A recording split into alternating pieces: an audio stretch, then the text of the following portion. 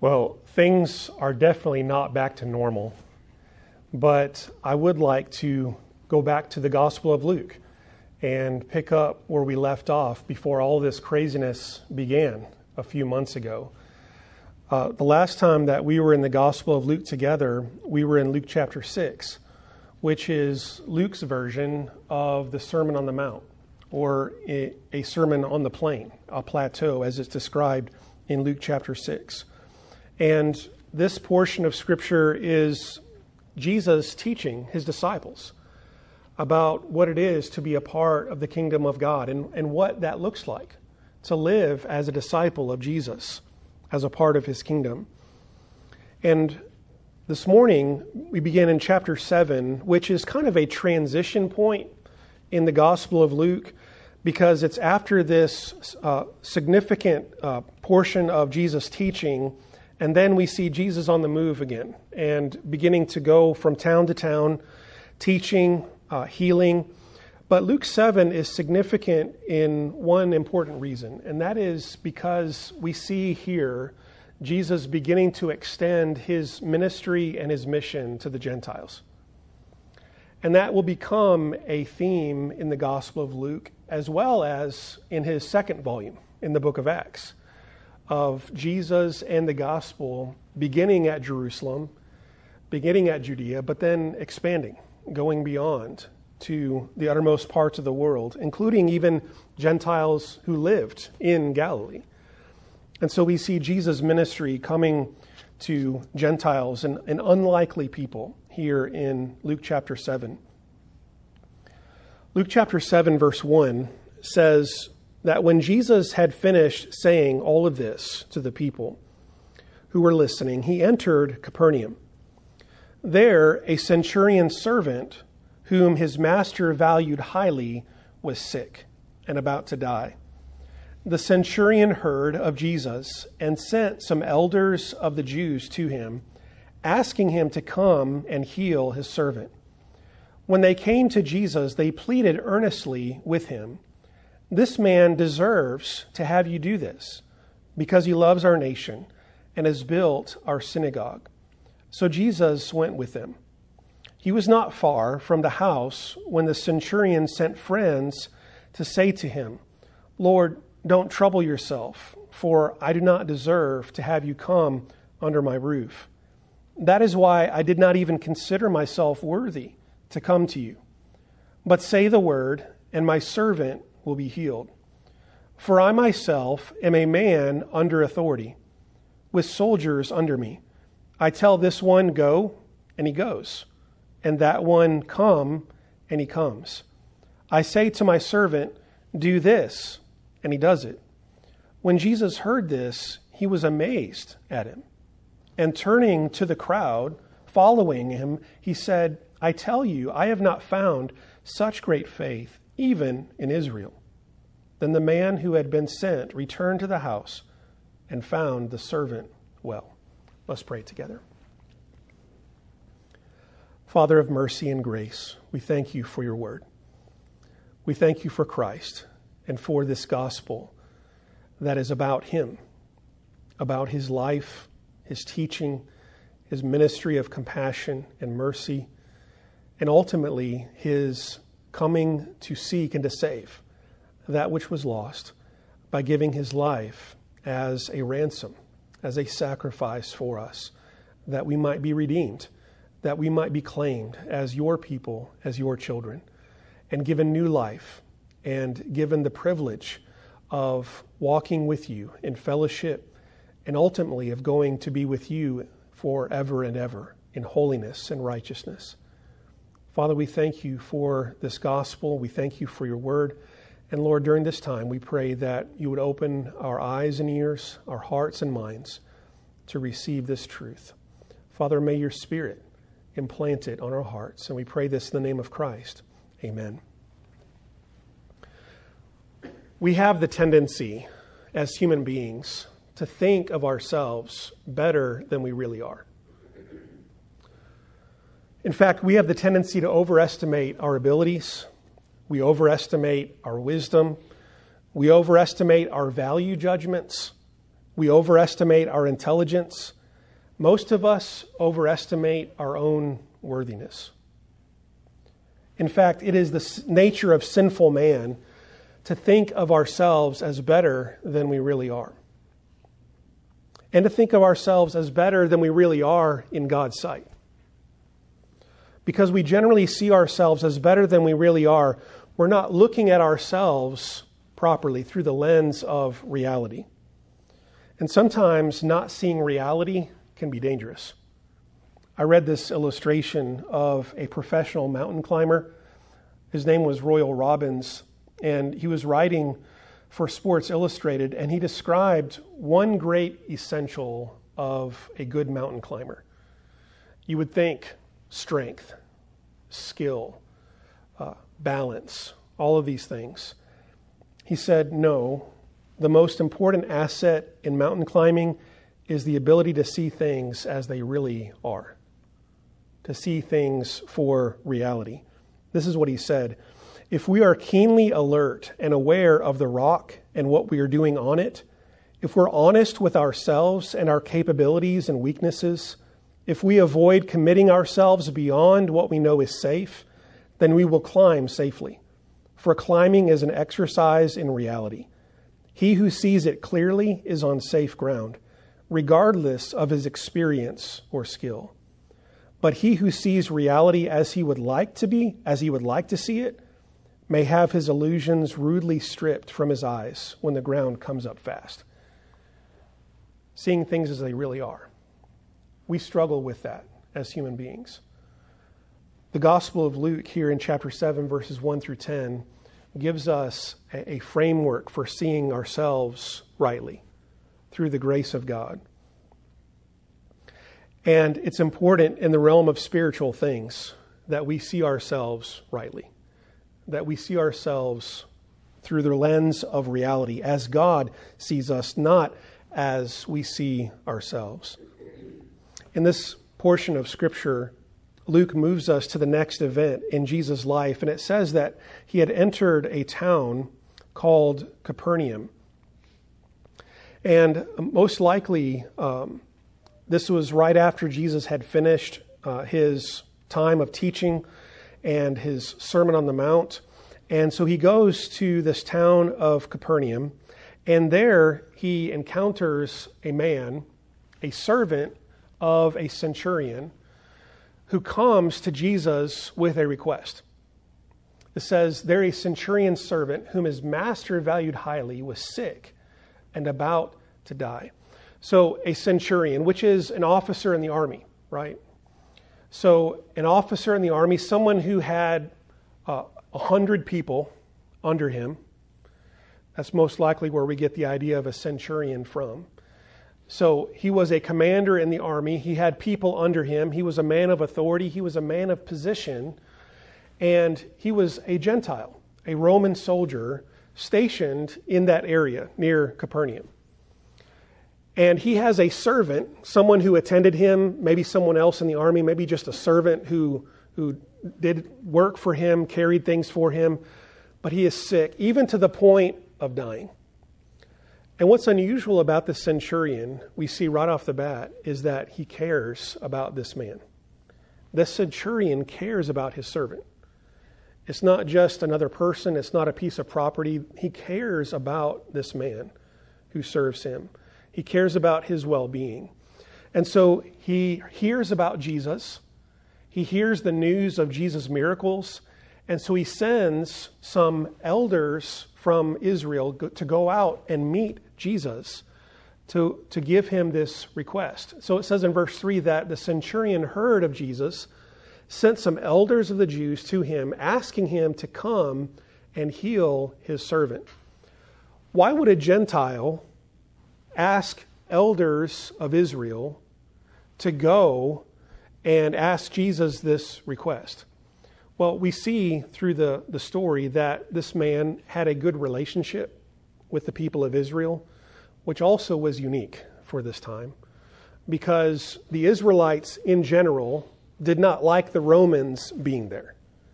The Israelites did not like Roman occupation. They didn't like Roman soldiers and centurions around them. But this centurion is unique. He has a good relationship with the people of Israel, with the elders of the town.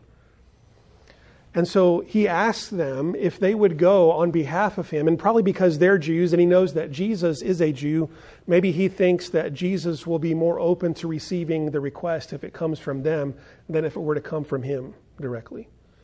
So he sends the elders on his behalf, and they come to Jesus, and it says that they pleaded with him earnestly, because this man deserves to have you do this, because he loves our nation and he has built our synagogue.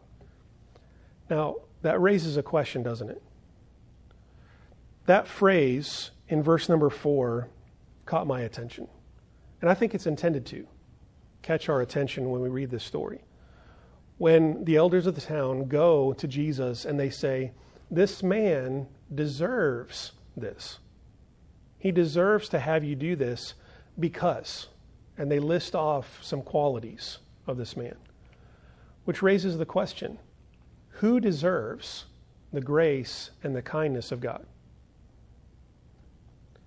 Who deserves the grace and the kindness of God?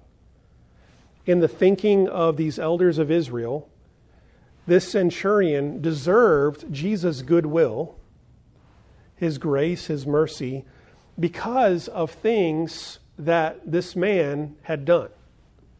And so they list a couple of things. This man is religious. He built us a synagogue. This man loves the nation of Israel. So he is a religious man.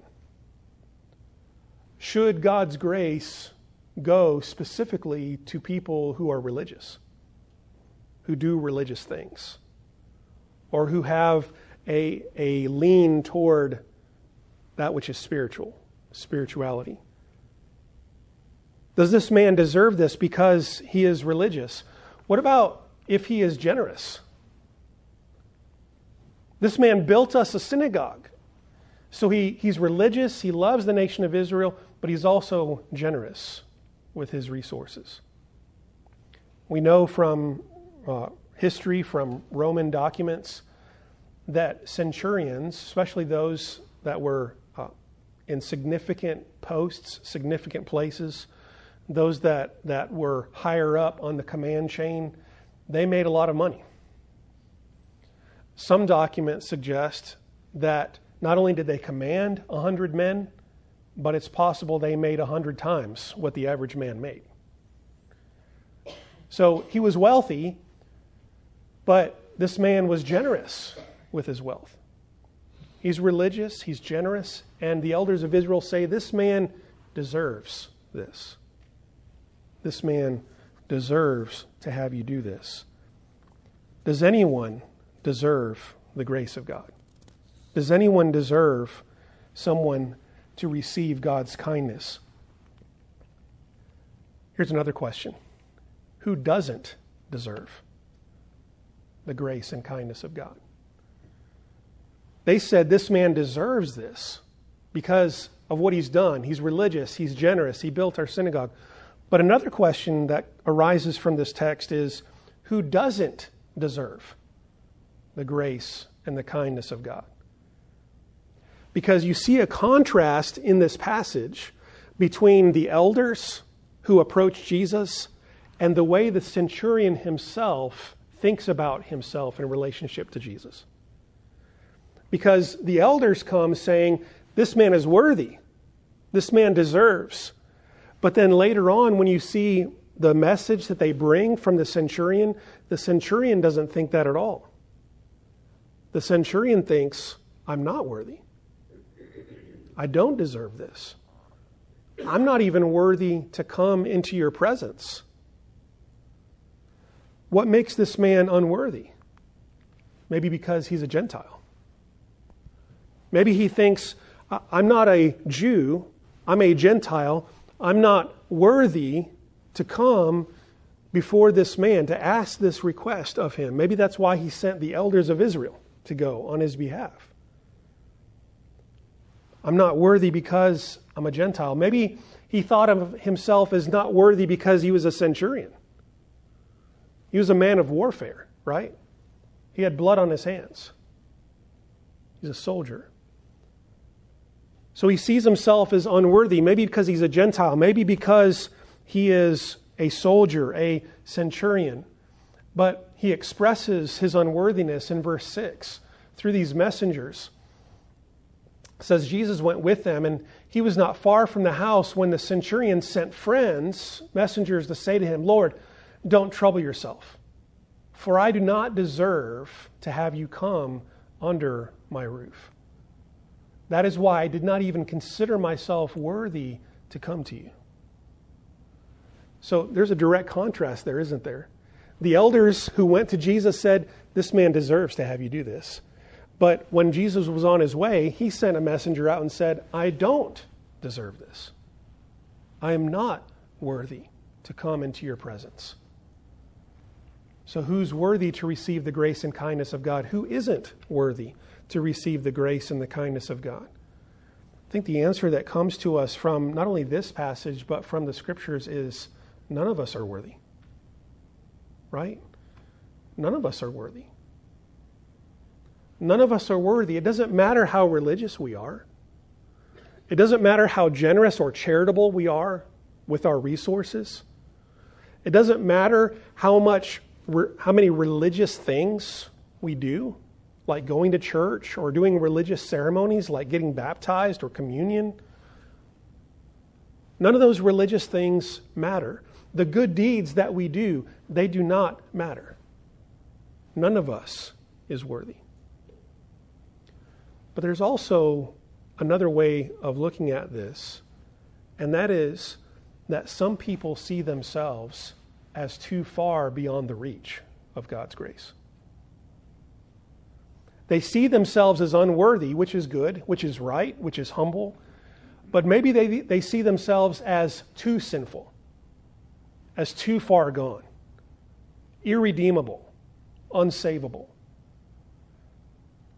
And what this passage shows us also is that not only are we not worthy, but we can be made worthy by the grace of Christ. And so none of us are worthy, but also true, none of us are beyond the reach of God's grace. Here's the reality of it, is God's grace ignores merit completely, doesn't it? God's grace ignores merit completely and finds the most unlikely sinners. God's grace ignores merit and finds the most unlikely sinners. And this centurion is an example of that. This centurion is one that you wouldn't normally think he would be a candidate for the ministry of Jesus. Because Jesus' primary mission was to his own people, wasn't it? He went to Judea, he went to Galilee, he went to his own hometown, Nazareth. He went to his people, and so you think this man is not really a likely candidate for the ministry of Jesus, and yet God's grace finds him. A Gentile, a centurion. It's interesting that this is not the only time. In fact, there are a few throughout the Gospels and even in the book of Acts where you see a centurion positively responding to who Christ is and his message. You see a centurion after the crucifixion of Christ, after all the events that he saw, he says, "Surely this man was the Son of God." There are several examples of centurions, and it's interesting because they are ones whom you would think these are not likely candidates. These are soldiers. These are people who have killed people. They're not worthy of God's grace, and yet God's grace finds them. They're outside of Israel. They're foreigners. They're strangers. They're on the outside looking in, and yet God's grace finds them. God's grace brings them in. God's grace ignores merit and finds the most unlikely sinners. Verse 7, this man expresses tremendous faith. He says, "I'm not worthy to come into your presence. Don't even bother coming. Just say the word, and my servant will be healed." Just say the word, and my servant will be healed. For I myself am a man under authority, with soldiers under me. I tell this one, go, and he goes, and that one, come, and he comes. I say to my servant, do this, and he does it. This is amazing faith, isn't it? Jesus even says so in the passage. This is amazing faith. This man believes who Jesus is. He believes in his power. He believes in Jesus' authority. He believes in him so much that he believes that Jesus doesn't even have to physically come and be present with his servant in order to effect his healing and his recovery. Just say it.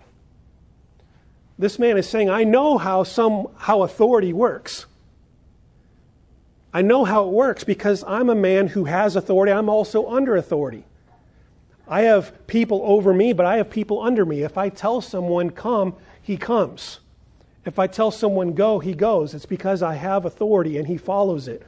So what he's saying to Jesus is, I know you have this authority. I know you have this authority over this disease, over nature, over everything in the physical realm. And that your voice, your powerful healing hand, is powerful enough to heal even from a distance. Just say the word, and my servant will be healed. And Jesus heard this, and he was amazed at him. And turning to the crowd following him, he said, I tell you, I have not found such great faith even in Israel. Contrast that with Luke chapter 4. Because in Luke chapter 4, Jesus is in Nazareth. He's in his hometown. And what happens in his hometown? They reject him. His own people, the Israelites, the Jews, the chosen people of God, his own hometown people that knew him, they reject him. They do not believe. And now here is a man who is not an Israelite. He's a soldier, and he has faith. And not just faith, but Jesus says amazing faith. Amazing faith. I've not seen faith like this in Israel, among God's people. Unlikely sinners who are beneficiaries of God's grace may display amazing faith.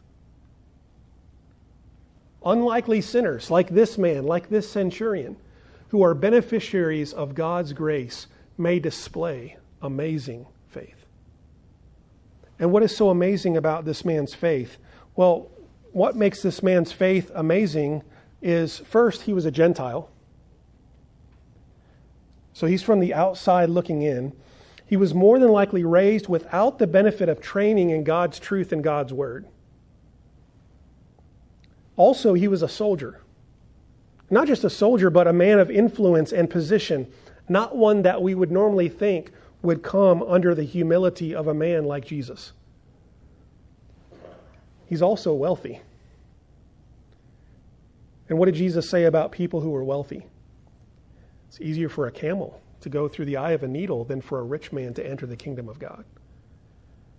So this man is an unlikely candidate in a number of respects. He's a Gentile. He's a man of leadership and influence, not generally one of humility. He's also a man of wealth. We'd be tempted to put his hope and identity in that wealth. But God's grace finds him and creates in him amazing faith. Such faith that he says to Jesus, just say the word, and I know my servant will be healed. And that's exactly what happened, because the men who had been sent from the centurion, they returned to the house and found the servant well. He was healed. This man's hope, this man's faith, this man's confidence in Jesus' authority was well-founded. Jesus said the word, and his servant was healed. This story obviously teaches us about the power and the might of Jesus Christ as the Son of God, who can heal disease. But I think this story in particular is drawing our attention to this centurion and the way that he interacts with Jesus and the way that he interacts with the grace that has been shown to him. And we see that God's amazing grace produces amazing faith in people. And amazing faith, what is characterized by amazing faith? It simply trusts. It simply trusts and submits to the lordship of Christ. This man believed. He trusted Jesus. I believe you can do this. And in humility, in submission, he recognizes the authority, the lordship of Christ, doesn't he? I trust you. I humbly submit before your position. I'm not even worthy to come into your presence. Amazing faith simply trusts and humbly submits to the lordship of Christ. Faith begins when you see yourself as unworthy before God and you see Jesus as the Lord and Savior who is all worthy. The elders from the town said, "This man deserves this." But the centurion said, "I don't deserve this." And that's what revealed faith. That's what revealed the fact that God's grace had come to him and amazing faith had been born in him. And he is able to say, "I am not worthy. I don't deserve this. But Jesus, you are worthy. You are powerful. You are amazing." That's where faith begins. When we see ourselves as unworthy, but we see Jesus, the Lord and Savior, as all worthy. Where does faith like this come from? It comes from God, doesn't it? When we think of the word amazing, we normally think of grace, don't we? Amazing grace, how sweet the sound that saved a wretch like me. And it is amazing grace. Because it's amazing grace that can produce amazing faith like this.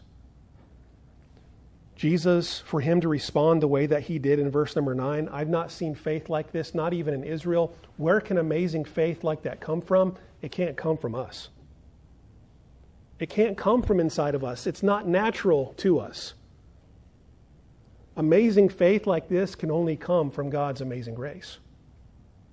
As Paul says in Ephesians 2, 8 and 9, "For by grace are ye saved, through faith, and that," even the faith, "that not of yourselves, but it's a gift of God, not of works, so that no one can boast." God's amazing grace produces amazing faith. And so what is this passage teaching us? Simply this: amazing grace produces amazing faith in unlikely sinners. Amazing grace produces amazing faith in unlikely sinners. Just a couple of applications for us to think about. One, we need faith like this man had faith. We are believers. We are believers who profess the name of Christ here in this room today. We need faith like this man had faith. He believed in the sovereign, omnipotent power of God. He believed in the sovereign, omnipotent power of Jesus. That Jesus could heal anywhere at any time, no matter the problem. Do we believe that our God is that powerful? Do we believe that our God is that strong? Do we believe that God still heals through prayer? Do we believe this way? We need to have this kind of faith, and we need to pray for God to grant us this kind of faith, to strengthen our faith, to pray as the disciples prayed, "Lord, we believe, but help our unbelief." And the other application is we need to realize that faith shows up in unexpected places. Faith shows up in unexpected places. And I think that's one of the main reasons why this story is here at this point in the Gospel of Luke. To remind us that God's grace produces faith in unlikely sinners. It can pop up in unexpected places. If we're not careful, we can fall into a little Christian bubble. And we can, without really trying to, we can fall into the mindset of the elders of Israel who came to Jesus. Of, well, that person looks like a good candidate for Christianity. He's clean cut, he's got a good job, he's an upstanding moral person. That looks like someone who might be interested in church and Christianity. But then we see someone else, maybe who's down and out, maybe someone who's jobless, who is a little rough around the edges, and their life is not going very well, and they've made some bad choices, and we say, I don't think God's grace can find that person. We've got it all backwards, don't we?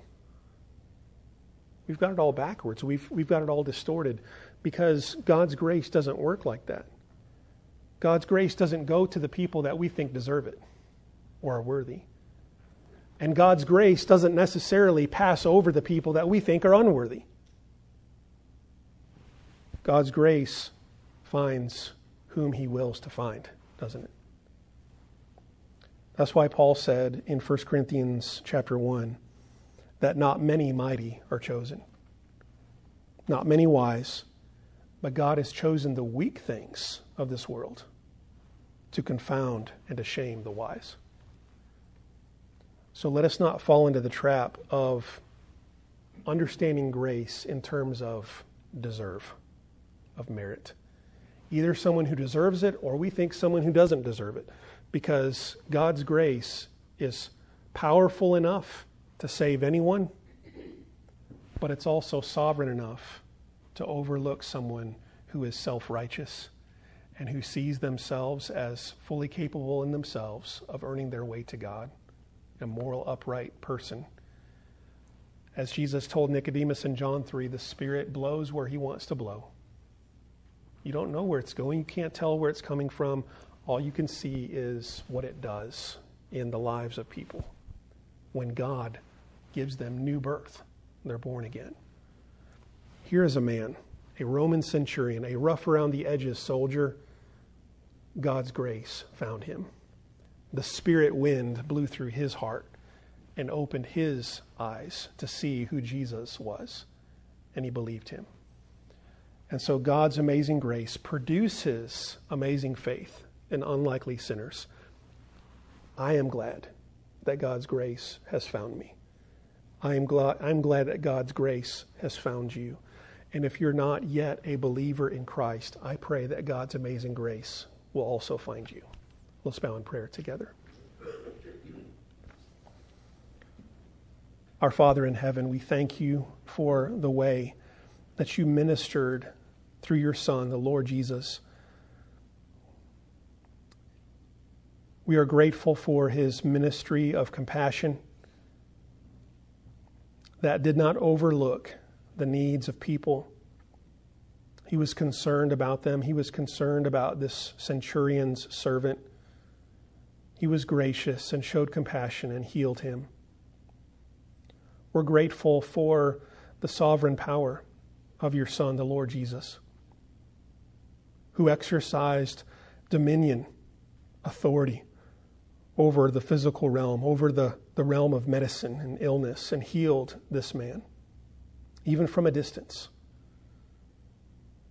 We thank You, Father, for the grace of Jesus that finds unexpected people in unexpected places and awakens within them saving faith.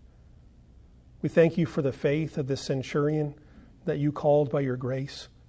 And we thank You that today You are still calling people by Your grace to faith in Jesus Christ. So, Father, may You continue to do that work among us and call out from among our community those who are to be Your children. Call them, Father. May they hear Your voice. May they follow You and believe. Awaken within them saving faith, amazing faith. Father, we thank You for all that You have done and are doing in and through us. Thank You for Your grace, Father. We pray this in the name of Christ. Amen.